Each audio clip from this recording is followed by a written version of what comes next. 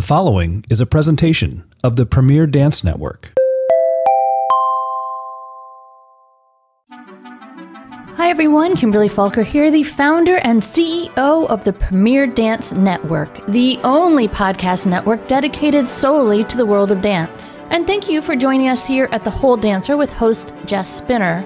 But before we get started with today's episode, I'd like to take a moment and share a word from our sponsor. Body Wrappers, Angela Luzio, is happy to be the proud sponsor of the Premier Dance Network. Body Wrappers Angela Luzio is known for its fine total stretch tights and Angela Luzio shoes. Tyler Peck, principal dancer with the New York City Ballet, is its spokesperson and designer of Tyler Peck designs for Premier. It takes a dancer who wears a leotard all day to know what is best in a leotard. So Tyler's beautiful original leotard designs fit perfectly, are ideal for class, rehearsal, or performance, and move well with the body won't ride up in the back.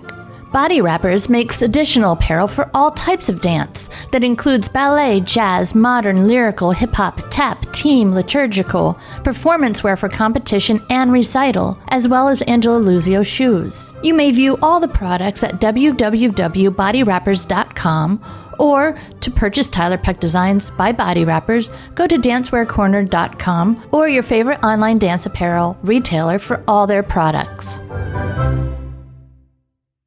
Today we're talking about categorizing your dance company prospects. So what does that even mean? In the Whole Dancer Audition Success Workshop, we chatted about the different tiers of companies. So I shared a resource for everyone who was at the workshop that detailed ballet companies and their yearly budgets. And it also had links to the website, and it said where they were located, and it also detailed what style of dance they focused in. So what's the value in knowing a ballet company's yearly budget? So you'll tend to see that amongst the largest companies, budgets are in a similar category. The amounts that they have at their disposal every year is clearly what dictates both what money they have to go towards performances, but also the money that they have to pay their dancers and the money that they have to develop dancers as well. So it's important to look at those things in order to see what levels of company you're going to audition for.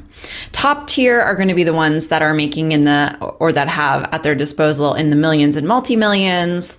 Mid tier is going to be closer to the $1 million mark. And then the lower tier are going to be companies that have about $500,000 or less at their disposal yearly. So you'll go through, and it's going to be different for everyone. Someone's top tier company might be Boston Ballet. Somebody else's top tier company might be Ballet Met. These are different tiered companies, but your personal tiers are what you should be interested in. Why looking at that? Why do we want to look at that? When you set up your audition plan, you don't want to only be auditioning for companies that would be considered like a reach company, one that's going to be much more challenging for you to get into. You definitely want to go for some of those because you never know what kind of training opportunities you might be offered, scholarships to summer programs, traineeships, things like that. So it's worth keeping those options open, especially if you've not trained at a professional school. Going into a big company's training program might be of huge value to you at this point. You have to look at what you need for your career now, which is going to be so different from one dancer to the next. Then you're going to want to find what would be like a safety company, a company that might have a smaller budget, maybe one that does not employ a ton of dancers, and maybe one that's going to be more of just a starting point for you. If you feel like you really need that professional experience where you're performing, developing artistry, things like that, you can get that from a smaller tiered company. And you're also going to up your likelihood of actually getting a job by auditioning for some of those companies as well. You want to really diversify the auditions that you go for and be strategic about it. Okay, you don't want to just go for whatever company happens to be coming to your area or whatever companies just seem, easy to travel to or something like that. You want to look at it in an intelligent way and make a plan that makes sense for your goals and what's going to be your next best step. In addition to that, in addition to setting up all of these lists as far as your top tier, your reach companies, mid-tier companies, and then what we'll call safety companies, you want to come up with a awesome and inspired backup plan. So what's an example of an awesome and inspired backup plan? One idea is to find a company that you think you could fit in at, move to that city, and start taking open class there. By being present in the area and showing your face and meeting people and getting to know other company members and getting to know perhaps artistic staff, oftentimes ballet masters or mistresses will teach adult open class, at least occasionally. So by being there, you're getting to know those people on a first name basis. They are getting to see you day in and day out coming and taking class. They get to see your work ethic. They get to see your dedication. They get to see growth, hopefully, over the course of the year. And they might be just the in that you need. This is actually a tactic that I used myself. And I was taking adult open class for a number of months, and the ballet master of the company is the one who taught the class. And after a while, he said, what are your goals? What are you thinking about while you're here? And I said, I would love to dance with the main company. And he said, okay, I'll get you in. And I said, well, okay. They have a certain level of influence, hopefully, with artistic directors. And even if the artistic director is not teaching or seeing you every day, they can hear from ballet master how great you're doing, or just that you would be an asset to the company, and their opinion is huge. And the fact that you've been there, putting in the time, can have a huge impact. It's hard to find a company that you can just jump in and do something like that with.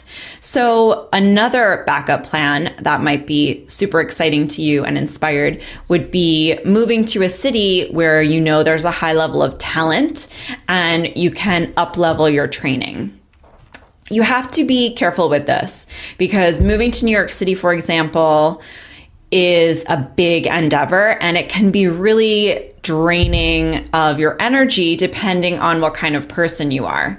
So I'm from New York originally, not Manhattan, outside of the city. I'm from Long Island.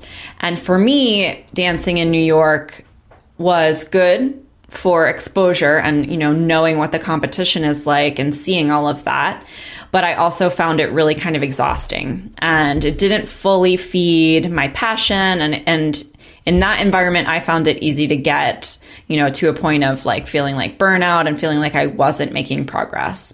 So you have to identify what works for you and think about what city might be a good fit. I have to say, I think perhaps I would have fit better in a city like Chicago just because of the smaller size, less, especially ballet competition in the area or something like that. I mean, Boston was a good fit for me. I was able to freelance here. And I also, was able to get good training and make good connections because the dance scene is small. And because it's small, naturally, there's going to be, once again, less competition and more opportunities to perform and freelance and actually get the job. Whereas in New York, when I was auditioning, I had much fewer opportunities as far as actual jobs in freelancing, just because of the huge talent pool.